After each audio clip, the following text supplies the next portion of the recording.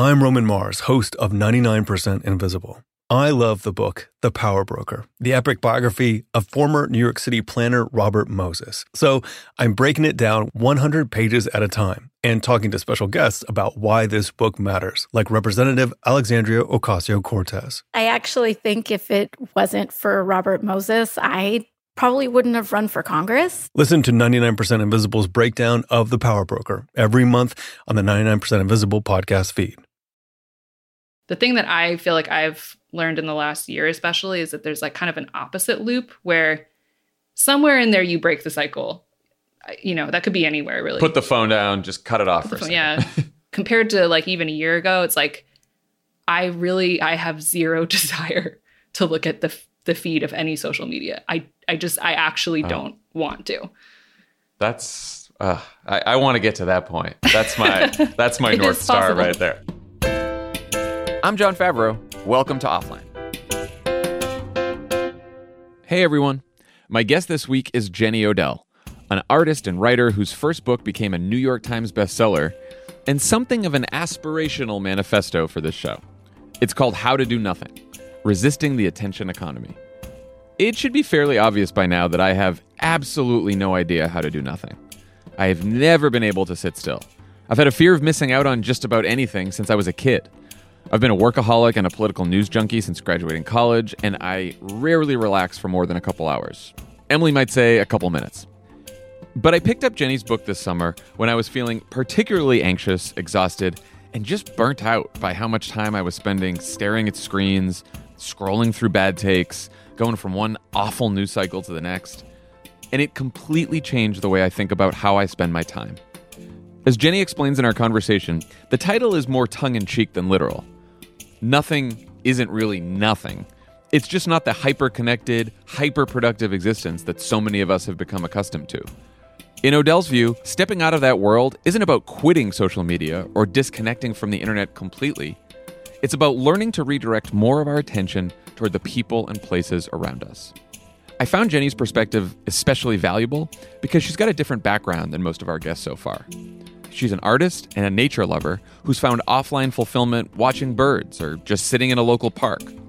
We talk about how her book was a reaction to the 2016 election, why she thinks that social media news cycles are like sleep deprivation torture, what it means to resist the attention economy, and her advice to me on how I can start doing a little more nothing.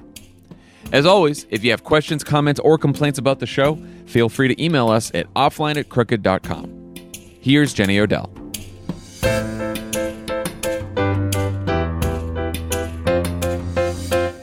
Hi, Jenny. How are you? Good. How are you? I'm good. Thank you for taking the time to do this. I've really been looking forward to this conversation. I bought your book a few years ago, but I didn't read it until last September for one of the very reasons that you wrote the book, which is that it's become harder for me to pay attention to anything longer than a tweet. But it happens. But I finally took it on a brief vacation in September. I left my phone in the hotel room, and then I just found myself like highlighting full paragraphs of the book. So I really wanted to thank you for writing it because it's changed the way I think about how I spend my time. That's awesome to hear. Yeah. You start by telling the story of why you wrote How to Do Nothing, which was partly a reaction to the 2016 election. Can you talk about how that reaction led to a book on resisting the attention economy? Like, what was the connection to Trump winning? Yeah, I mean, it kind of started out in an almost happenstance way, in that I live about 5 minutes away from this municipal rose garden in Oakland.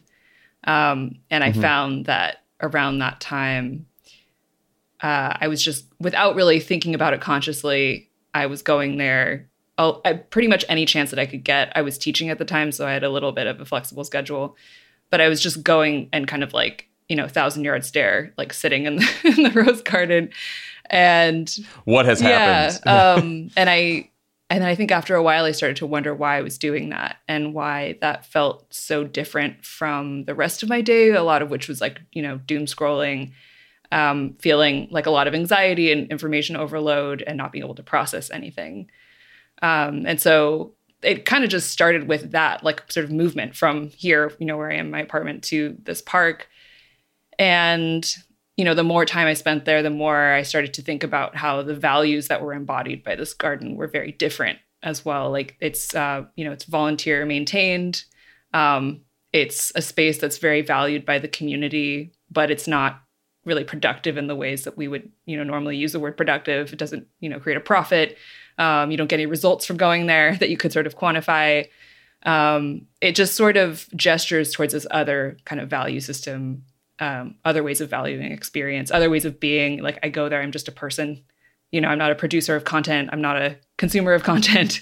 And so I just happened to be spending a lot of time there thinking about that. And then I was asked to give a talk at a conference called IO. So I wrote this talk called How to Do Nothing to give at that conference in the summer of 2017. That is about those things that I sort of thought about and learned about being in the garden. I did not expect it to resonate really with anyone outside of that conference necessarily, certainly not as much as it did. And I also didn't expect it to turn into a book. That was not my idea. That was suggested to me by someone who was at the conference. And so, here I am. And it just came out in Korea. Wow. Which is nuts. That's really exciting. So for people who haven't yet read the book, how do you define doing nothing? Okay, so it's obviously not literally doing nothing. Right. That could be very interesting too. That you could do that. But I don't necessarily mean, although now during the pandemic, maybe this is different. I didn't necessarily mean lying on the floor staring at the ceiling. Right. It's sort of tongue in cheek, right? It's like nothing is supposed to mean nothing from the point of view of a very sort of capitalist, cut and dried, objective way of thinking, like producing X and Y results. Mm-hmm. Kind of to go back to the garden, the maintenance of that garden from the point of view of producing something looks like nothing. There's so much work that I've learned from being there. There's so much work that goes into roses all through the year. You have to do all this stuff, even in the winter when there's like nothing, it doesn't look like there's anything going on. Yeah. And so there's all this stuff that falls into that category, like care, caregiving, maintenance. I have a fraught relationship with the phrase self-care, but you could put self-care in there as well, right? Right. So really nothing just means things that don't sort of appear in the value system that we typically have when we talk about productivity or, like producing value. Well, it also seems like it's defined in opposition to sort of the habits that the attention economy has sort of incubated in all of us. Right. Which is, I know the subtitle of your book is Resisting the Attention Economy. Yeah, definitely. I mean, I think in the context of the attention economy, it's so reactive, right? It's like, do you like this or do you not like this? Do you hate this or do you not hate this? And then there's like this other option of like, what if I just wasn't there? What if I just walked away from this question? Or what if I thought about it some more and put it in some historical context or something? Or what if I talked to a friend about it? Do I really need to be in this state of constant reaction? Which I think is what I was feeling around the election, was like, I had gone so deep in sort of the rabbit's fur, right, that I couldn't get any perspective on myself. Like, I honestly think it's a really interesting exercise even now to, like, when you're in that state, just like pretend you're a fly on the wall and look at yourself. You're like probably in a little ball, and your face is really strained. I think about this all the time. Sometimes I catch myself because when I'm like really into Twitter or I'm reading the news and like hours pass, I think like if I was looking at myself right now, I would just see someone staring at a screen, scrolling, and my jaw would constantly be clenched. I do that a lot too, especially when I'm like stressed out. And I would look like I would look like a crazy person. Like it would not. Yeah. It's not. Yeah. So it's like, why do I do that to myself? I mean, what were your so much of this is about social media and the internet, which is what our show is about. Like, what were your social media habits like when you first started thinking about why you should try to change them? They were pretty bad by my current standards. Mm-hmm. I will say in my defense that I taught digital art at Stanford. So I had to be kind of aware of things that were happening. And a lot of my friends were making new media work. So we're kind of like in that world. But I definitely, it'd be really interesting to go back and look at like journals from that time, because I actually have no idea. I have no idea like what my screen time was at the time.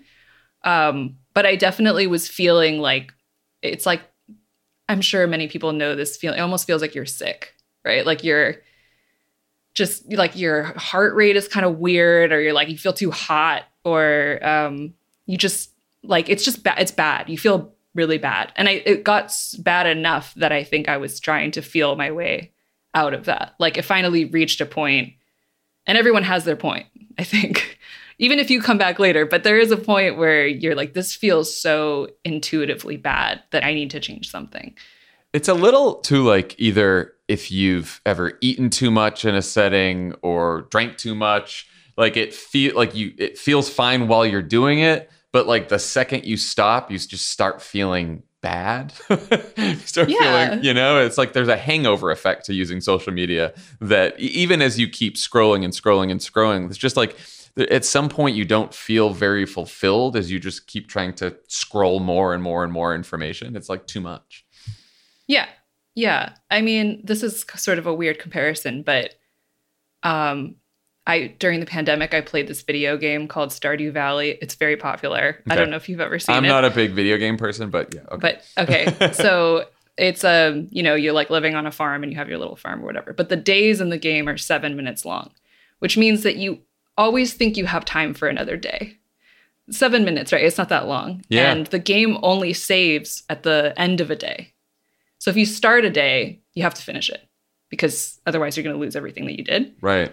And when I started playing it, my boyfriend was like, you got to watch out. Those days are going to get you. And I had no idea what he was talking about. And now I do, or I'm like, oh my God, you just always fall into the next one. And then what was interesting to me was that it's exactly, physically, it's the same feeling that I remember from before. Yeah. I'm like, oh, this is just the same thing, but like devoid of like maybe like some forms of like terror. but in terms of like how it actually just like feels in my head and like in my body, it kind of really reminded me of that. And I was like, oh, this really is just like the hamster wheel, like dopamine thing. Like here I am. It's the same. I'm trying to figure out when it all changed, because just before this interview, I was thinking about when the iPhone first came out. One of my close friends got it first, and I was asking him about it. And it was like, what's the big deal with this thing? It's, different than a typical cell phone, And he said, we will never be bored again. He goes, that's how I can explain the iPhone. He's like, now that you have an internet in your pocket, whether you're standing in line, whether you're waiting around, whether you're by yourself, there will always be something to do.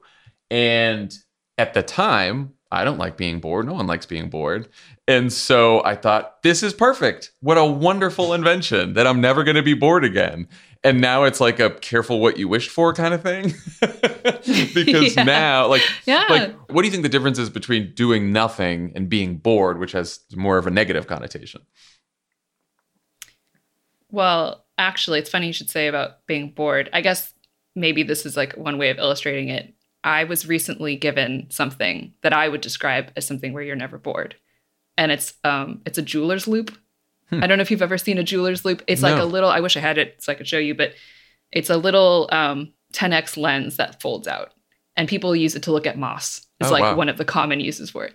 So a friend of mine who had one and was like raving about it and saw how much I liked using his, he got me one for Christmas. Mm-hmm. And you're just going to have to take my word for it or find somebody who has a loop, because you could look at anything. Like you could look at like this tissue, or I don't know, like anything like, moss, obviously, but also like rocks or your blinds.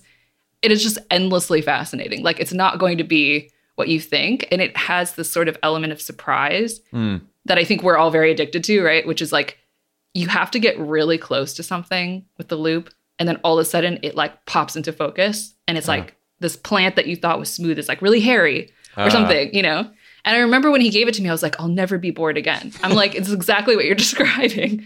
But I think the difference is, I mean, there's a lot of differences. Like one is it fills me with like wonder instead of dread. Yeah. And another really big difference is I'm looking at something that's actually in front of me, not something that is, being said by a stranger far away out of context, right? Like one is hyper contextualized. It's in front of your body, like in your eyes. And the other one is really not. Yeah. And I think that those like lead in two very different directions. Well, that brings up you argue that the internet and the idea of social media aren't inherently bad. What do you think is bad about them, or what has become bad about them?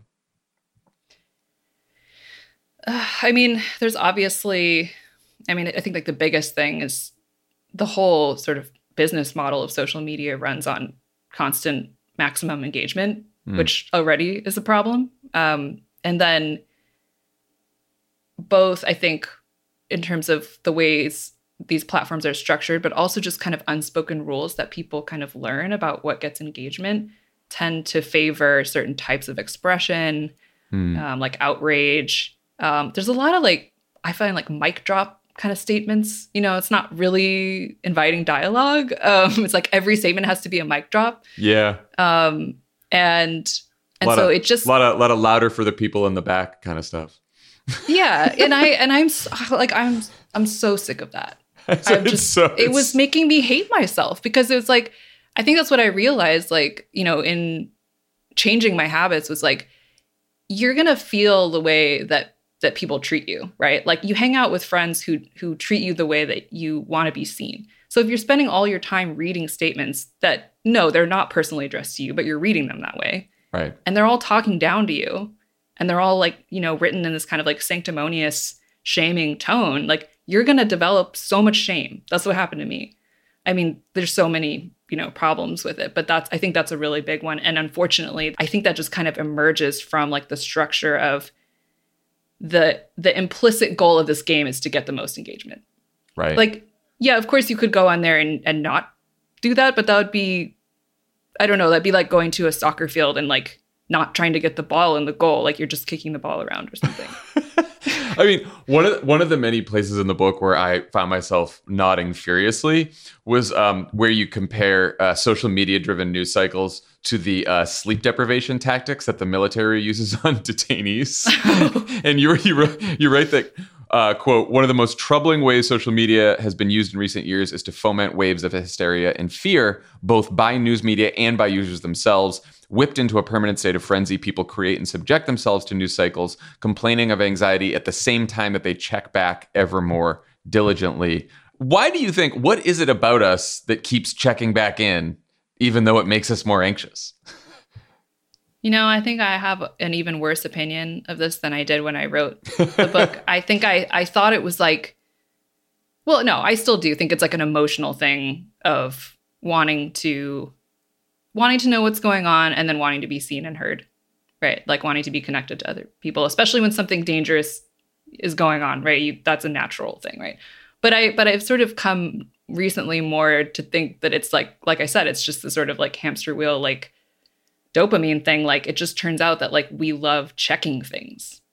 Yeah. Like it could really be that simple. It's just that that's just something that our brains like to do. It's like a loop that you get into. Yeah. And it's sort of like this addiction to new information all the time. Like, has anything changed? Yeah. Is anything new? Is there an update? Which I don't know why. I've thought about this a lot. Like, why do I always need some kind of new piece of information to keep going? Why can't I just be like happy with what is right now?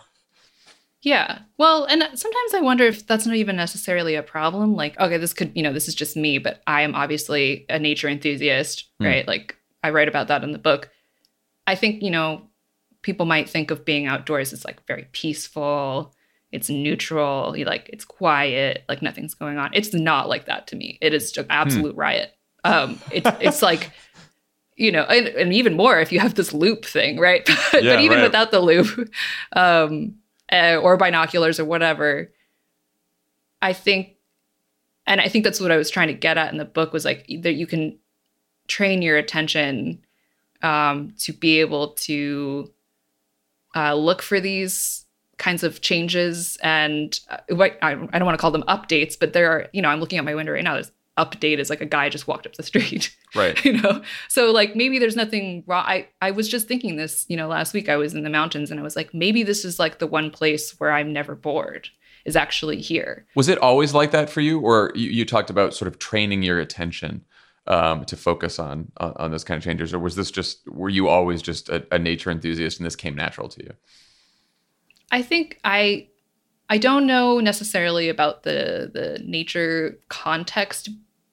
I think I'm familiar with that from childhood, and I came back to it. But I think what I always had was I've always been very curious.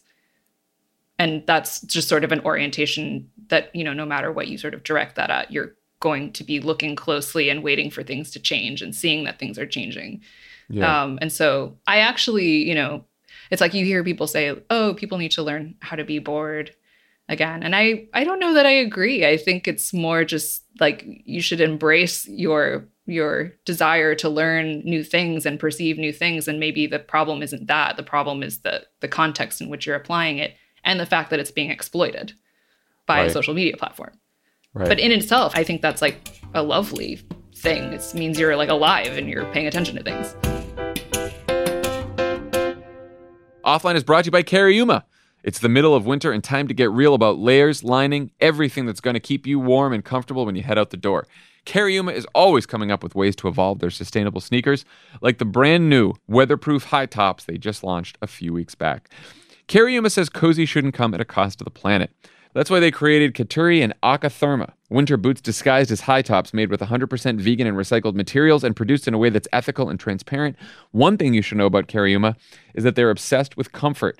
Even their insoles are lined with vegan shearling, whatever that may be. When you can leave the parka at home, Aka is just right. 15,000 5-star reviews, tens of thousands of waitlisters. Even your favorite celebrities love this versatile, crazy, comfortable shoe, like Tommy Vitor. If Aka looks familiar, you're not wrong. You're not wrong. This is Cariuma's new school take on a classic sneaker, crafted with durable canvas and ultra-soft, responsibly sourced suede. Cariuma ships all their sneakers free and fast in the USA and offers worldwide shipping and 60-day free returns. They deliver right to your front door using single-box recycled packaging. For a limited time, Offline listeners can get an exclusive 15% off your pair of Cariuma sneakers. Go to cariuma.com/offline to get 15% off. That's cariuma.com/offline for 15% off, only for a limited time. Offline is brought to you by Magic Spoon. It's the new year, and Magic Spoon is perfect for meeting your goals, whether it's eating healthier or saving more time in your morning routine. How's your Magic Spoon experiences been? As recently? always, it's been fantastic. You know that I love the peanut butter Magic Spoon. It's a go-to snack in the evening when you're trying to avoid a horrible dessert decision. I could Huge use some fan. right now. It's 4 Huge o'clock fan. in the afternoon on a Tuesday. Yeah. I could It's really use a cereal. bowl of... Cereal o'clock. I'd be into a new flavor. Wow. I'd be into a new flavor. I don't eat anything but the peanut butter. I mean, I love the frosted. I love the cocoa. Mhm. I love the cookies and cream. I You love the bet. peanut butter, like you said. Mhm. Maybe I just need to mix some peanut butter and Maybe so. and cocoa. Maybe so. A little Little peanut variety. butter chocolate Spice kind of thing. life, you know? 0 grams of sugar, 13 to 14 grams of protein, only 4 net grams of carbs in each serving, only 140 calories a serving. It's keto-friendly, gluten-free, grain-free, soy-free, and low-carb. You can build your own box, available flavors to build your very own custom bundle or cocoa, fruity, frosted, peanut butter, blueberry, cinnamon, cookies and cream, and maple waffle. Go to magicspoon.com/cricket to grab a custom bundle of cereal and start your new year off right. And be sure to use our promo code CRICKET at checkout to save $5 off your order. Magic Spoon is so confident in their product, it's backed with a 100% happiness guarantee. So if you don't like it for any reason, they'll refund your money. No questions asked. Remember, get your next delicious bowl of guilt-free cereal at magicspoon.com/cricket and use the code CRICKET to save $5 off. Thank you, Magic Spoon, for sponsoring this episode. Offline is brought to you by Helix. Everybody's unique, and Helix knows that. So they have several different mattress models to choose from. They got soft, medium, and firm mattresses. Mattresses great for cooling you down if you sleep hot. Mattresses great for spinal alignment to prevent morning aches and pains. And even a Helix Plus mattress for plus-size sleepers. Love it took the Helix quiz. Mm-hmm. What'd you get? You got that the Dawn Lux? I have a Dawn Lux. The firm mattress. It's great. I've been sleeping better. It's very comfortable. It's very plush and nice, but it's also firm because I sleep on my side and my stomach. Very much recommend it. Helix is awesome, but you don't need to take our word for Don't it. take our word for it. Number 1 best overall mattress pick of 2020 by GQ and Wired Magazine. How about that? How about that? Helix has been recommended by multiple leading chiropractors and doctors of sleep medicine as a go-to solution for improving sleep. Just go to helixsleep.com/cricket, take their 2-minute sleep quiz, and they will match you to a customized mattress that will give you the best sleep of your life. Of your life. Helix is offering up to $200 off all mattress orders and 2 free pillows for our listeners at helixsleep.com/cricket. I'm interested in your distinction between connectivity and sensitivity. Can you talk about that a little? Yeah, so that, I should say, is not my distinction. It's a theorist, Franco Bifo Berardi, made this distinction in a book called After the Future. The way he summarizes that is basically connectivity. You could almost think of it as like ports in a computer, right? Like it's either compatible or it's not. And if it is compatible, the information goes through. So with people, that would be like, you and I have the same preferences on paper. We're, we sort of checked all the same boxes. So when I recommend something to you, it's not even really like you just sort of accept it, and I didn't change in the transmission of that information and you didn't change. So that's pretty cut and dried. And it happens quickly. It can happen really quickly. Sensitivity is more like you have these two kind of like oddly shaped, maybe incompatible people, bodies, whatever you want to call it, entities, and they are communicating, but it's much more of a process. Like they both might change in that interaction, and the information might change in the interaction. So like, really easy example would be if you have a long conversation with a friend or someone who you respect, but you don't agree on something. And it might be really fundamental. So the example that I give in the book is someone who is Catholic. Mm-hmm. And then I'm basically, I don't know what I am anymore. But at the time, I described myself as an atheist, right? And that's kind of how she saw me. And we would have these long evening conversations. It was at a residency about science and religion and like the meaning of life, and we didn't come to what we would call like an agreement, but we did have an exchange and we were both changed by it. And my mind was changed and her mind was changed. So that would be an example of sensitivity, obviously not favored by social media. The understatement of the century. When I got to that part of the book, that's when I was like, sort of furiously highlighting, because I'm interested in a lot of how this connects up to politics and democracy. And I think like there is no sensitivity on social media. Like it's just not built for those conversations. But I think sometimes there's the illusion of that, right? Because we're all connected to each other via social media. And so we're having these conversations, but you don't really get to have conversations with sort of the nuance or the context where you're allowed to disagree or you're allowed to change people's minds or you try to change people's minds. Like that sort of all disappears. And I kind of wonder what that does to all of us. Yeah, it can't be good. I mean, I suspect that people approach social media with a lot of fear about how they look. Yeah. Because that's, what social media is all about. And there's so much about, likes and, upvotes and downvotes. It's so numerical, right? It's like a score and you want your score to be good. And it's almost like a credit score or something. And so like, I think people are already kind of approaching these topics and spaces with like a lot of fear and a lot of defensiveness. And I'm just so struck by the difference between the way like a disagreement might play out in social media versus like the times that I've had close friends or like just someone I know say something to me that only maybe even like years later, I realized that was like a very deep critique of something about what I thought. Like that was really like, it's not a sort of surface level thing, right? It's like, I think you're wrong about something. And I think your politics are wrong. But when I go kind of remember that moment, that's not how it felt. It felt like a conversation. Like it felt like a respectful conversation where I learned something. And it's like only later do I realize like, oh, actually that was actually someone like seriously disagreeing with me. Well, and it is like incredibly rare to find that these days. And I know that because, I had done some episode the other couple of weeks ago, and the negative comments were like 5 words in a tweet that I brushed off at this point, or I didn't pay attention to. Mm-hmm. And then you remember like someone did like a 7-part tweet thread, was like, hey, I went into this conversation open-minded, but I didn't like this and I disagreed with this. And I sort of like took that critique to heart, right? And I thought, I understand that and I want to learn from that. And that's interesting that the person pointed that out.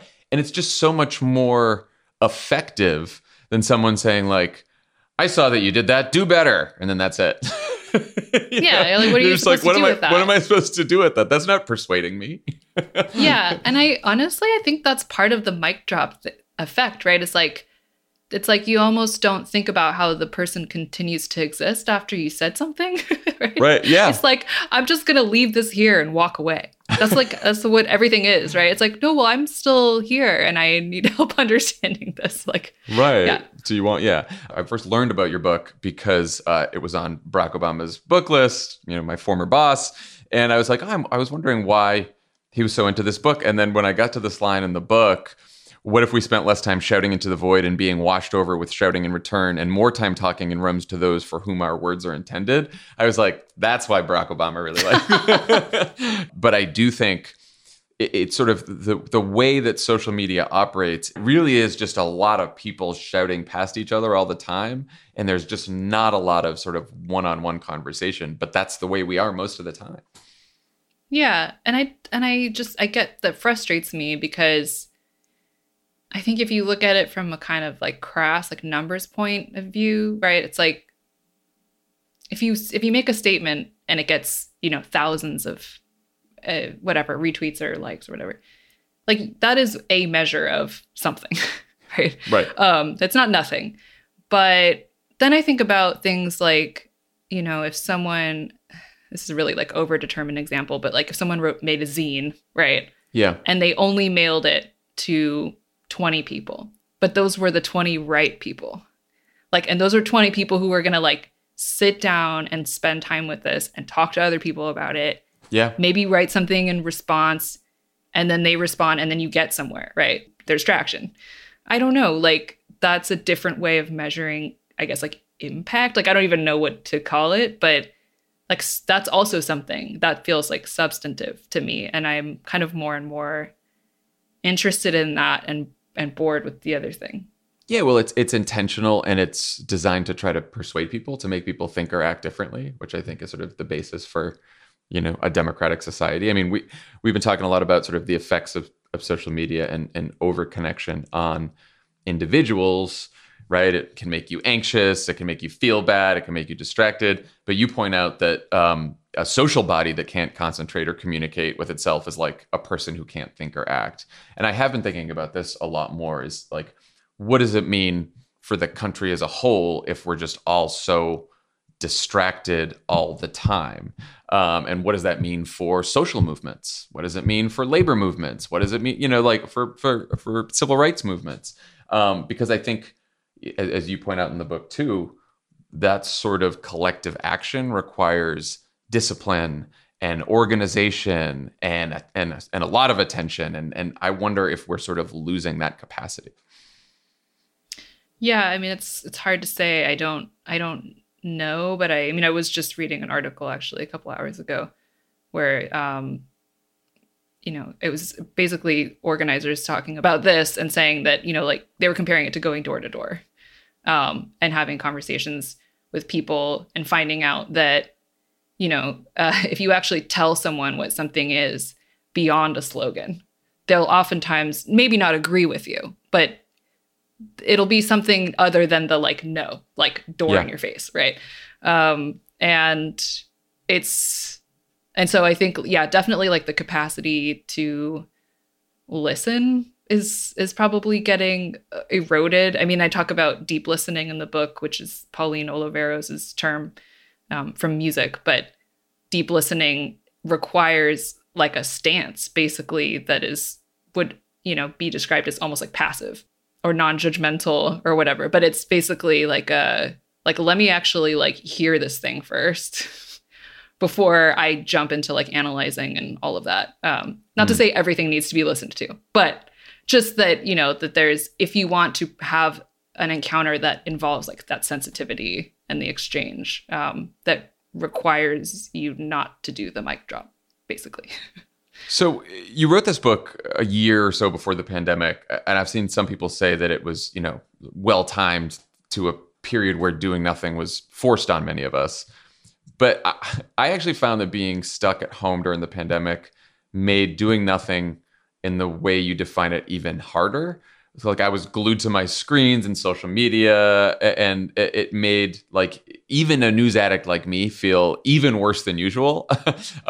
What was your experience like during the pandemic? What has your experience been like since, I guess, unfortunately, we're still in it?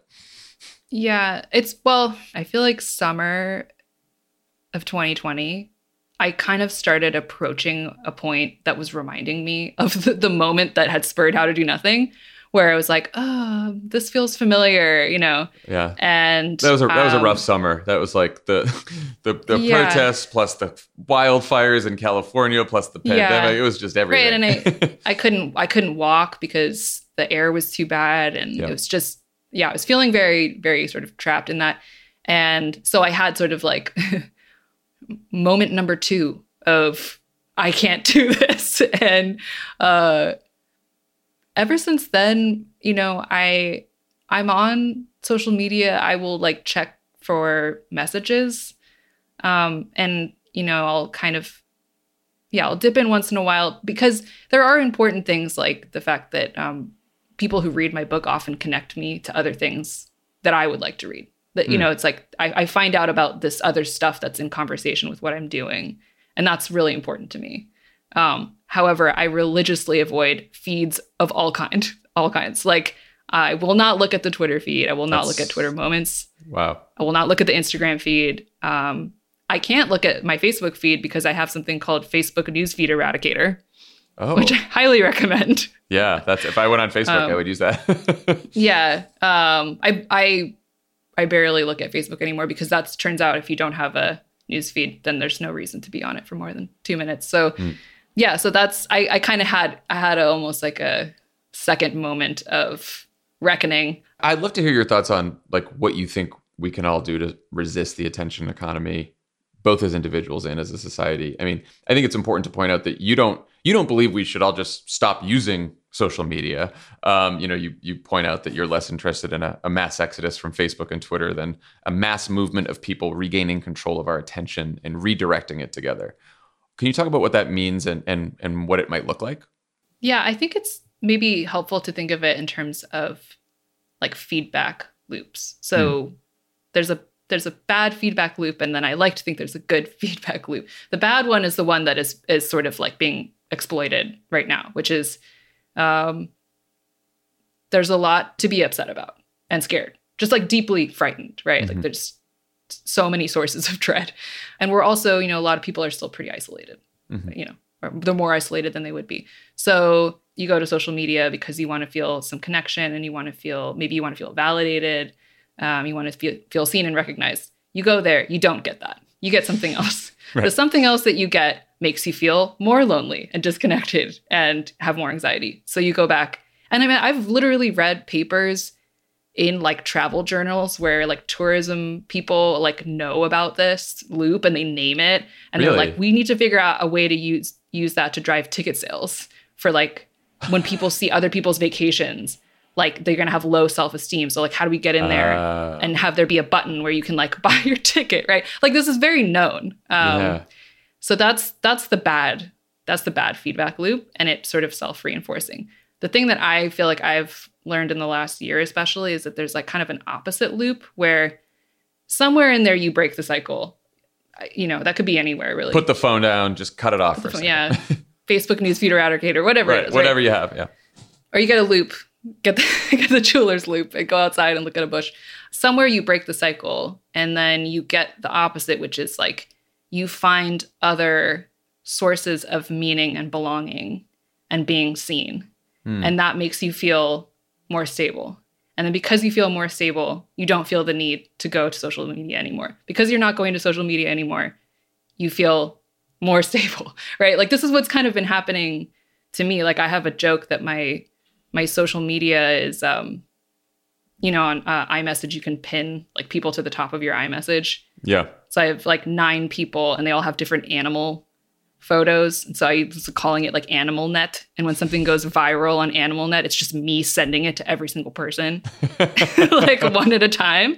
And like, I get news from Animal Net. Like people tell me about stuff, like in whether it's like something happening to them or the news or something that they saw that was funny. Like Yeah. you know, it is a little mini kind of like, and some of them are group chats. So, and I find that like I actually get what I originally wanted from that, and from, you know, interactions with just individual people. It could be like friends, or it could be other writers, it could be whoever, you know, either like one-on-one or kind of like small groups. And, you know, a lot of that's been on my phone because it's the pandemic, right? Like, but it's very different than sort of broadcasting or being on a feed. And it's really like, it's amazing. Like I compared to like even a year ago, it's like, I have zero desire to look at the feed of any social media. I actually don't want to. That's I want to get to that point. That's my North Star right there. Offline is brought to you by Keeps. A lot of things should not follow you into the new year. I can think of a few myself. All the bad vibes from 2021. How about that? Yeah. How about that? You know what should follow you into 2022? What? Your What should? hair. Yeah, it should follow you. Your hair. Or it could follow the water in your shower down the drain. Yeah, don't pick that one. Keep it. More than 50 million men in the U.S. suffer from male pattern baldness, but Keeps can help. Keeps offers a simple, stress-free way to keep your hair.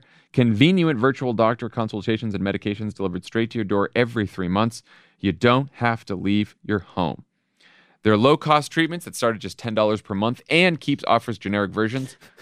It's basically, how do you want your hair to leave your house? Through the front door with you or through the sewer? That's your options. Is this for offline? Yeah. Yeah. There's discreet packaging and Hey, proven offline results. friends. Don't even know who's on this episode. Keeps has more 5-star reviews than any of its competitors. Prevention is key. Treatments can take 4 to 6 months to see results, so act fast. Ladies, gents, and everyone in between, if you're ready to take action and prevent hair loss, go to keeps.com/offline to receive your first month of treatment for free. That's keeps.com/offline to get your first month free. keeps.com/offline. Offline is brought to you by Future. Future is the new workout experience that provides unlimited personal training and custom workouts for one fixed price wherever you like to work out, all through the Future app. When you sign up for Future, you're paired with your own fitness coach who custom builds a workout program that is delivered straight to your phone every week. You'll hop on a FaceTime call with your coach and blueprint out any goals, injuries, where you like to work out, and any equipment available to you. Your coach will then develop a comprehensive training plan, taking into account any and every factor you'd like to fit in. Your coach will be there to keep you motivated by making sure there's variety in your workouts while also making progress toward your goals. Future has over 3,000 5-star reviews in the App Store. Future members love the experience and say this is the most consistent they've been with their fitness in years. Here's one 5-star review. It's from me. Oh, wow. 5 stars from John. I started using Future in the new year when they became a sponsor. Have the app. They send you an Apple Watch. What? Yeah. And I was like, why do I need an Apple Watch for? Oh, You you'll know what? find out. You need it for Future. You'll need it. I got my personal trainer now, my coach, Gabe. Told him what I'm looking to do. Told him the equipment I have in my pool house. And now I go there every morning. I don't have to think about signing up for classes. I don't have to think about scheduling something with the personal trainer. I have the workout in my phone every morning. I do it with the equipment I have. It feels great. I love it. Great. If you're ready to invest in your long-term health and wellness, you can get started with your Future coach right now with 50% off your first 3 months at tryfuture.com/crooked. Again, that's tryfuture.com/crooked.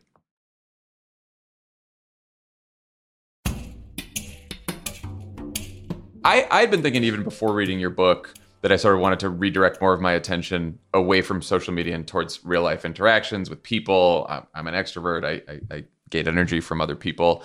I hadn't thought about redirecting my attention toward the place that I live, which you write about a lot. You know, so much of your book is about your connection with nature. What is it about nature that you find important and fulfilling? I think, I mean, maybe the most basic part of it is kind of illustrated by the part where I talk about the crows, although I realize that crows are getting out of hand in a lot of places. I was just reading, or someone, I think 3 different people on AnimalNet sent me an article about like using like lasers to control crows. Anyway, because the crows are getting out of hand in San Jose. But, you know, I have that description in the book of like, crows, you know, can recognize human faces. So I befriended these crows. The crows are looking at me. I'm looking at the crows. crows are not human, but they're like regarding me in some way, right? And it was this reminder that I am also, you know, an earthbound animal who, you know, from their point of view, I sort of emerge from this little box every day and then I go back inside. And so it's a very it's like it almost like moves the center of gravity out away from you.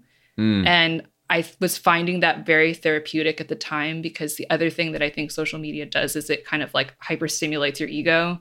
Like you really get into like the center of your head and it's like very dense in there.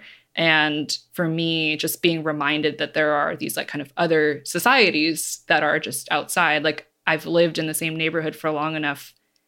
I know like the bird neighborhoods. Like I know that like the chickadees are always in that one tree. Or like I just noticed 2 weeks ago, there's a sapsucker, which is like a type of woodpecker that makes these little holes in a very dense pattern.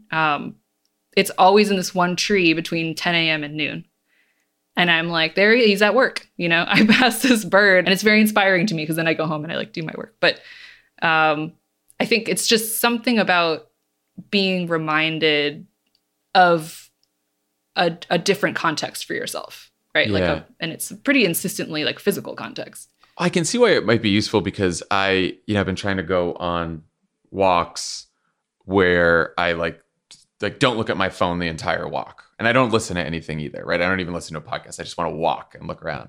But sometimes, at least at the beginning, I notice that as I'm walking, I'm still thinking about all the things I would think about if I was scrolling through Twitter, right? So I'm thinking about political issues of the day. I'm thinking about things I have to do. Like your mind's still racing.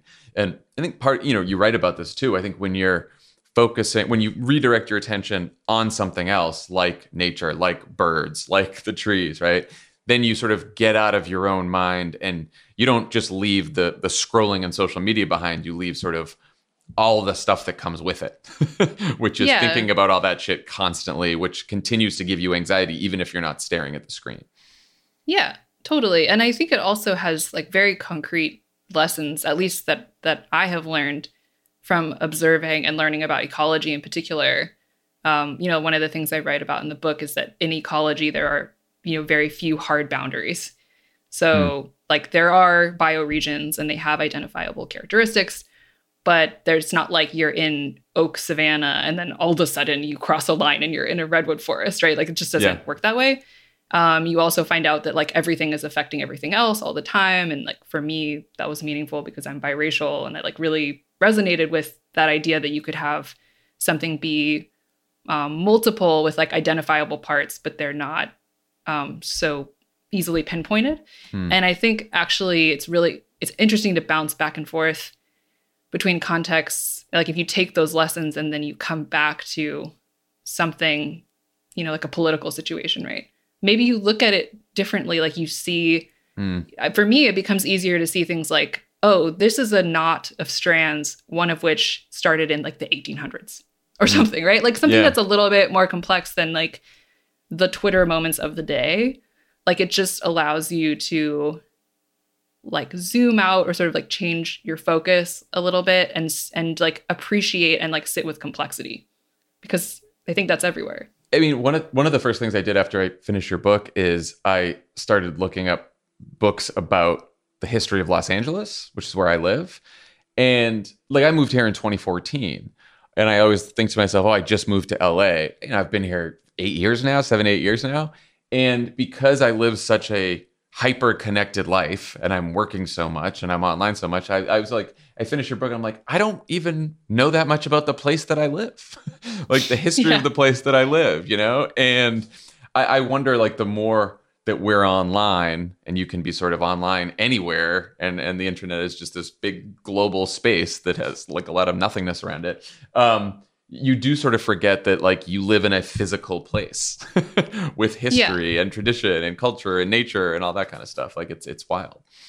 Yeah. Although I should point out that, similar to the fact that, I say that social media just as the idea of like a network of people who are in communication is not necessarily a bad thing in and of itself. I think similarly, let's say you move to a new place and you want to learn more about it. Like the internet is actually going to be a huge used to you, right? Well, like that's where I looked for yeah. books. Yeah, about right. LA, And I learned, I mean, I really got off the ground by using iNaturalist, which is the app that, it's basically Shazam for plants, right? Like you take pictures Yeah. of plants and my friend tells loves you that what they are. app, Yeah, it's so good. It's like what I've been waiting for.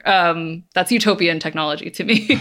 But yeah, I think it's like, again, it's almost like the Loop versus the iPhone again, right? It's like, are you using it to actually become more engaged with the place that you are, or are you using it in the opposite direction? Yeah. And certain platforms or apps or whatever are kind of will push you in either direction. On a societal level, are there policies or collective actions you think we should take in order to help resist the attention economy? You mentioned in the book that, a lot of people have jobs that don't give them the privilege of trying to do nothing because they're so busy.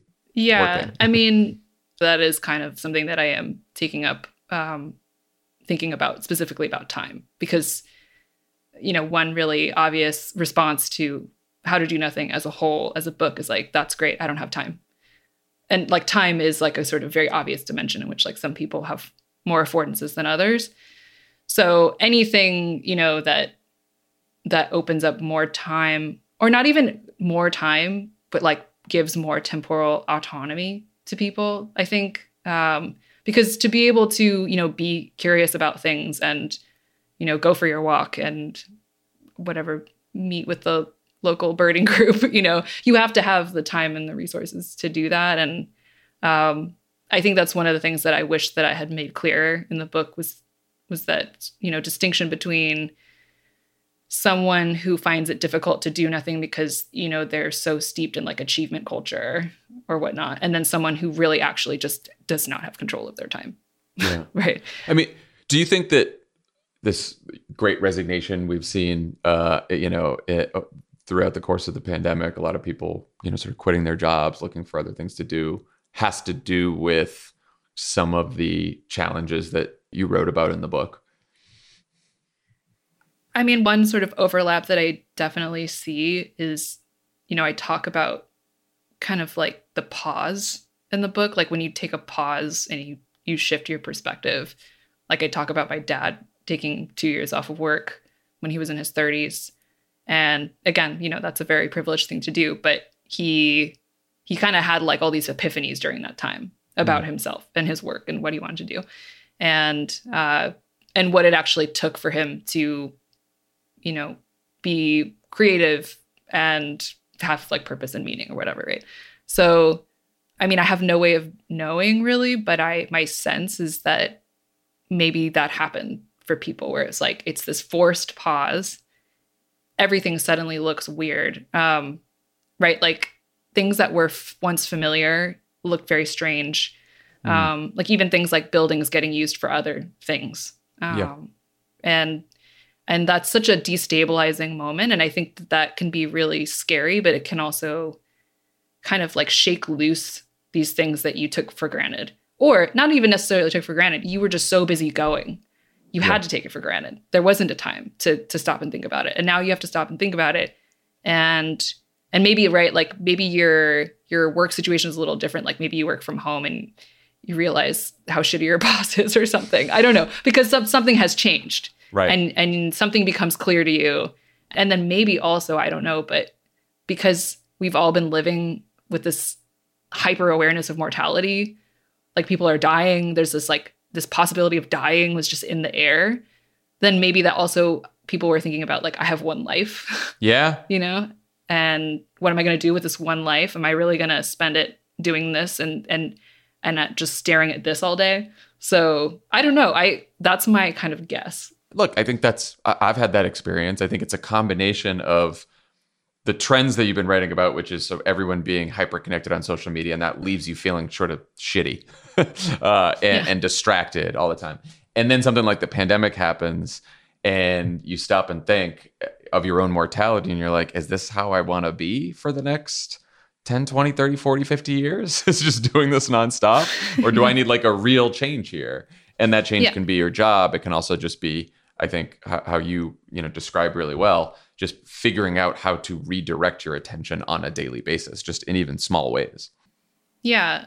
totally. It's just something that I've observed among people that I know is people sort of leaving jobs or contexts and they don't actually know what's next, but they knew enough that it was wrong that they could leave. And I think that's really interesting because more and more lately, I really value intuition.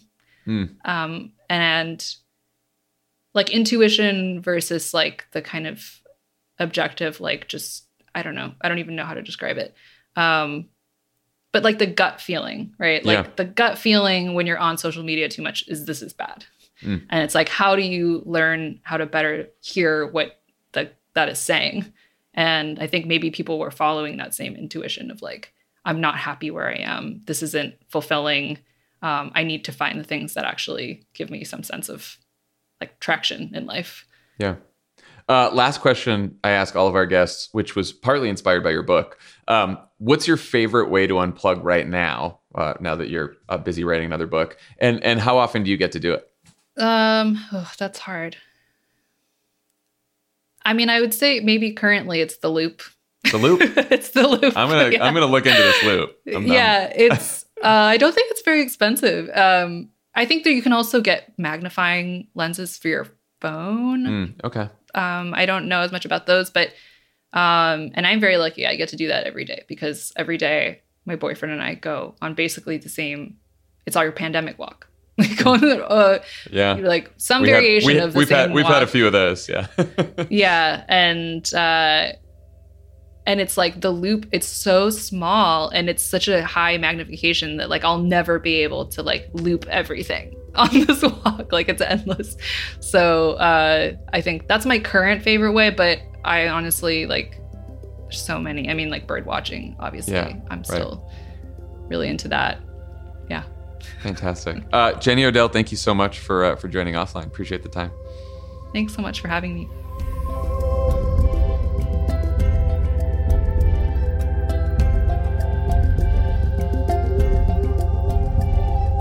Offline is a Crooked Media production. It's written and hosted by me, Jon Favreau. It's produced by Andy Gardner-Bernstein and Austin Fisher. Andrew Chadwick is our audio editor. Kyle Seglin and Charlotte Landis sound engineered the show. Jordan Katz and Kenny Siegel take care of our music. Thanks to Tanya Sominator, Michael Martinez, Ari Schwartz, Madison Hallman, and Sandy Gerard for production support. And to our digital team, Elijah Cohn, Nar Melkonian, and Amelia Montooth, who film and share our episodes as videos every week.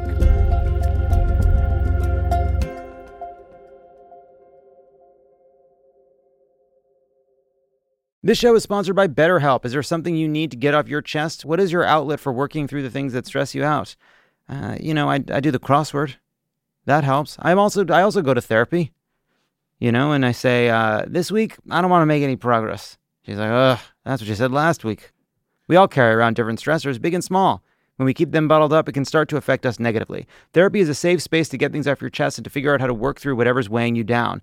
If you're thinking of starting therapy, give BetterHelp a try. It's entirely online, designed to be convenient, flexible, and suited to your schedule. Just fill out a brief questionnaire to get matched with a licensed therapist and switch therapists anytime for no additional charge. Get it off your chest with BetterHelp. Visit BetterHelp.com/PSA today to get 10% off your first month. That's BetterHelp, HELP.com/PSA.